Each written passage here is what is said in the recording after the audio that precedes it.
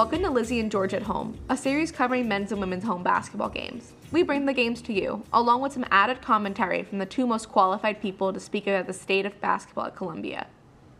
On this episode of Lizzie and Jorge at Home, we'll be discussing the Columbia-Princeton women's game.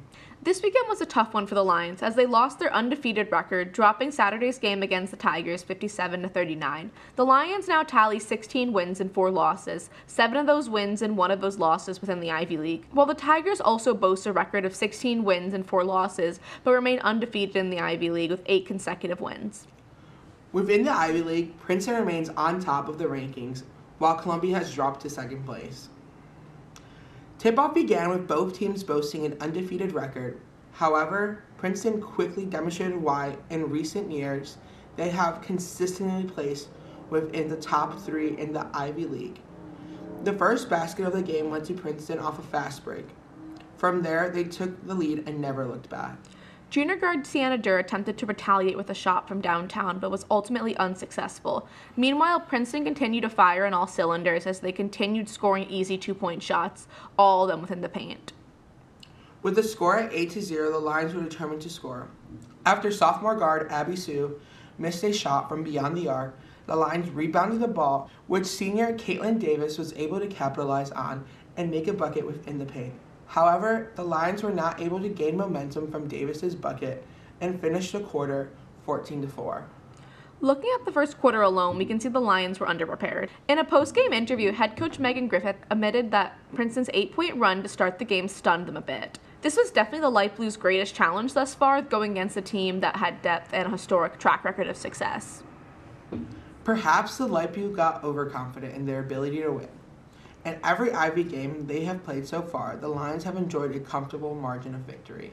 Maybe, like Coach Griffith said, they weren't used to facing a challenging team and cracked under pressure. In the first quarter alone, they had an abysmal 9.1% field goal shooting average, and they missed every shot from beyond the arc.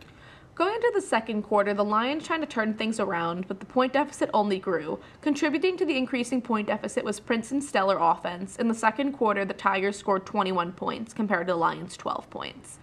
Contributing to Princeton's offense were guards Abby Myers and Julia Cunningham, racking up 16 of their team's 21 points.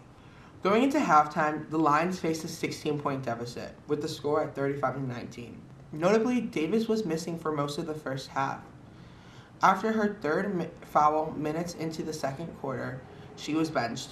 Last week, Davis was named Ivy Player of the Week for a second consecutive time and 4th time overall. Usually, she averages about 13.5 points per game and about 9 rebounds per game. Her presence was definitely missed on the court. As the Lions entered the third quarter, they were determined to decrease the point deficit and catch up to the Tigers' large lead. However, the Lions were once again unsuccessful as the Tigers outscored them 14-13, even though Princeton and Columbia took the same number of shots. While the Lions improved their game in the fourth quarter, outscoring Princeton 10-8, it was not enough of an improvement to account for the early deficit. When the final buzzer rang, the score was 57-39, ending Columbia's historic undefeated start to the season. What went wrong with the Lions this game? A combination of factors definitely contributed to the loss against Princeton.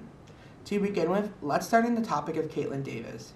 Davis is clearly a force to be reckoned with on the court. Her early foul trouble and subsequent benching is unusual for her. With her on the floor, the Lions held the Tigers to 5 of 19 shooting.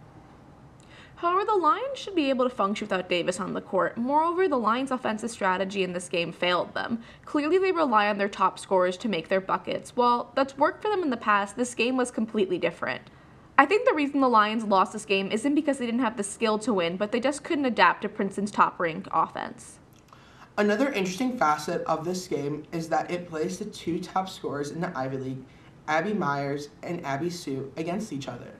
Myers averages 17.8 points per game, while Sue averages 16.3 points per game.